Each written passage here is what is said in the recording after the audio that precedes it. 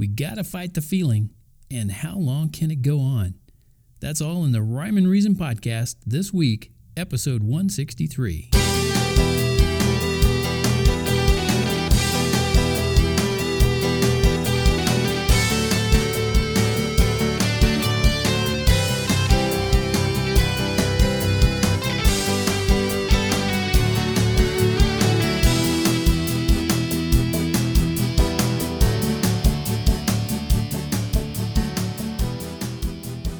Hey there, Tony here with another exciting episode of the Rhyme and Reason podcast. Yep, this is 163, and I'm going to talk today about feelings. It's not something I do all the time because, feelings change. And I'm going to talk about how there's a lot of hard feelings throughout the world. People having issues with each other, and I talk about how long can this possibly go on with the world, just seeming like it's getting worse and worse. But I'm going to talk about both of those things today, and I hope you enjoy it. I hope you stick around with me. This is the Rhyme and Reason podcast. My name's Tony Funderburk if you're a newcomer, and you can find me at tonyfunderburk.com talking about all kinds of stuff, sharing rhymes and reasons and songs for kids and adults and family and my thoughts, and mostly trying to think God's thoughts after Him. So that's kind of what this is all about. It's why it's called Rhyme and Reason, because reason comes from your Creator, and logic comes from your Creator. Rhymes, they can come from anybody. I'm just another rhymer. But I'm kind of getting off track here. I want to go back into fighting a feeling. How can you fight a feeling when it just comes so naturally, right? I'll give you an example. When I was in my early 20s, I wrote lyrics to songs with hidden meanings. I can't really tell you why exactly. I mean, even if I told you, it probably wouldn't make any sense to you. And then I look back into my old notebooks, and I got to admit something to you. I hid the meaning to some of the lyrics so well that I'm not even quite sure where the meaning is. But that's kind of cool in a way, because it gives me the same opportunity I offered to everyone else back then.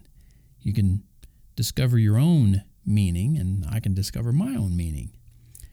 But these days, I try to fight the feeling to hide things in the lyrics, because I want my readers and my listeners to get it. I want you to get it and understand it, and not make it like it's something cryptic and secret, and maybe you'll never get it, because I hope you can identify with it.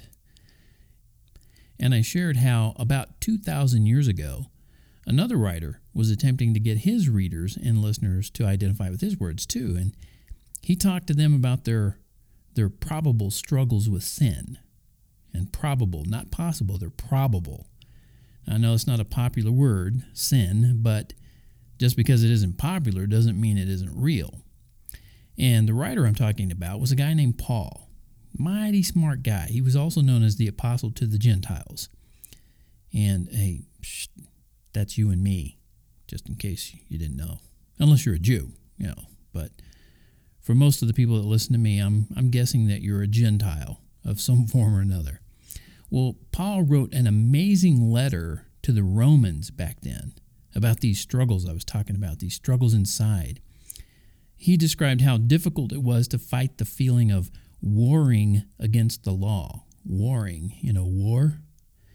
And the law in his mind, it was difficult to fight that inside his mind. His description talked about how it was so difficult that, as he said, what I will to do, that I do not practice, but what I hate, that I do. Well, he went on for quite a few verses addressing the problem with the law not being able to save you from sin. And Paul even used what appeared to be a self-describing strong phrase. He said, "Oh, wretched man that I am." And it looks like he wanted to emphasize the point using himself as one who needed help. Right after that, he wrote, "Who will deliver me from this body of death?" Yikes. That's a pretty harsh description, wouldn't you say? But thankfully, Paul answered that question in the same passage in his letter to the Romans. And in the answer, it applies to you and me right here and now. You want to know what that answer is? Well, it isn't what, it's who. He said, "I thank God through Jesus Christ our Lord." And when you read that in the Bible, you'll notice that the sentence ends with an exclamation point. And Jesus is the exclamation point to all our despairing exclamations. So, I would like to ask you, why don't you just go ahead and let him help you fight any discouraged feelings you have today? He will.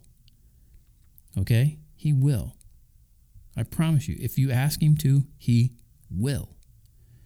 Now, I want to share a few lyrics. I was going to write a song called Fight the Feeling. And I did write the lyrics. I never got around to making this I got to think about that. I think I did make it a song, but I never recorded it. And there are hidden meanings in it, and I'm just going to share a few of these. And if you want to read the whole thing, you could go to tonyfunderburk.com/fight-the-feeling. And it goes like this. The mirror is getting nearer, so we must protect our eyes. The sounds are going farther. You can't hear the baby's cries. There are biscuits in the oven, and our friend will come to call, but I doubt if they'll remember, for there's nothing there at all. We've got to fight the feeling. The feeling traps us in. We can't pile our world around us. We can't scratch the itchy skin. We've got to fight the feeling. It's such an ugly thing. We can't make them all remember. We don't have the bells to ring. And I'll let you read the rest of it. It's not a whole lot more, but I invite you to do that and, say, hey, Tony, why don't you go ahead and put that song together, man? Record it, see how it goes. Either that or say, Tony, you might just leave that one alone. Just whatever you're thinking, that's fine. That, let me know. But speaking of feelings, I want to talk about how long things like this can go on. I mean, we know things are bad, right? You do that. You do know that, right? Things are bad, and you might wonder, like I do sometimes, how long can it go on? You might have noticed a couple of bad things happening in the past few years, right? Couple? Yeah, a couple of bad things every second of every day, maybe. There seems to be no bottom to the abyss of evil that people are willing to climb down into. And just when you think you couldn't possibly hear anything worse, somebody comes up with something worse. There might not be anything new under the sun, but how long can it go on without the whole world being destroyed? I don't for even a moment believe we humans are going to destroy our planet by messing with the ozone or throwing trash in the ocean or even blowing ourselves to smithereens with nuclear weapons. We're not going to destroy the world. Might kill all of ourselves, but not the world. Now, don't get me wrong. I know we should live cleanly and live peaceably with our neighbors as much as it's within our power to do so. The Bible tells us that. But I know that as long as the earth remains, there will be everything we need to live. How do I know that? Well, God tells me that in His Word. However, there will come a time when this world will end. That day might be as close as your next breath, and it might still be many, many years away, but it will happen. Because we human beings are just plain despicable to one another, and one day God is going to say, no more. And that's the bad and sinister sounding news. So, are you ready for some good news? Well, here it is. You were created to be eternal. Your soul, and hopefully spirit, will last forever. And you have 2 eternal locations to choose from. Now, you've heard the old real estate adage that says it's all about location, location, location, right? Well, that's even more true in the case of where you'll live forever. One location won't have any lights, and it won't even have light switches. The other will be lit up gloriously, and it'll shine like diamonds and gold. So, which one are you going to choose? Now, let me say this. Don't wait to choose because you don't know when it'll be time to go. You don't know.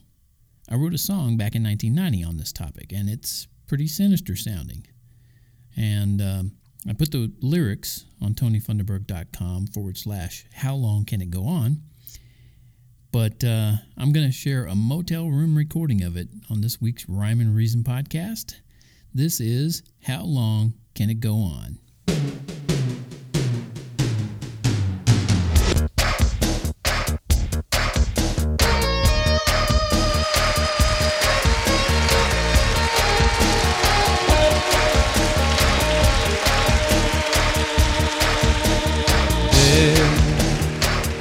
You can see firsthand there's a ship of fools on a sea of sand. There, on a tiny blue ball, they got their universe, and they're the center of it all. The center of it all.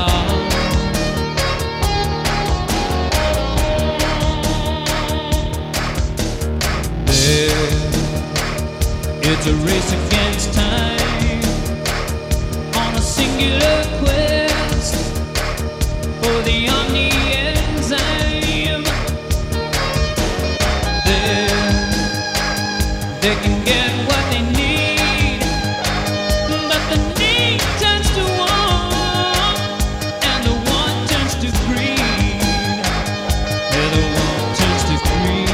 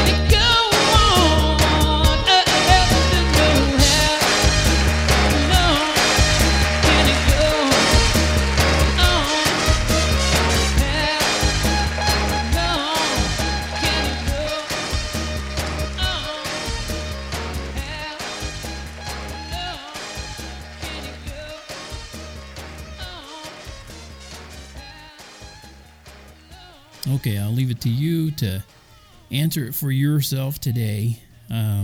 But I recommend that if you haven't already done so, check out what God says about these kinds of things. He wrote a book. It's called the Bible, best-selling book of all time. Second place isn't even in the rearview mirror. But I'd like to thank you for joining me here again on this week's Rhyme and Reason podcast. Please share the rhymes and reasons with your friends and family. Let's stay connected, okay? Is that all right? I'd like you to join my Rhyme and Reason Club. There are links to that on my website. When you do, I'll send you free music and a book for kids, for little kids. I think you'll get a kick out of it. I know they will. And you can discover my other ebooks on Amazon.com or Smashwords. You can subscribe to this podcast if you haven't already. And if you do, and you listen to it and you enjoy it, please leave me a 14-star review, even though they only go up to 5. You can also subscribe to this on Google Play. You can connect with me on LinkedIn, circle me on Google+, follow me on Twitter, watch my videos on YouTube. You can even find me on Facebook. Imagine that little bitty social media channel over there in blue. And that does it again, like I said, for this week's episode of the Rhyme and Reason podcast. I'm Tony Funderburk, and until next time, may God bless you and keep you.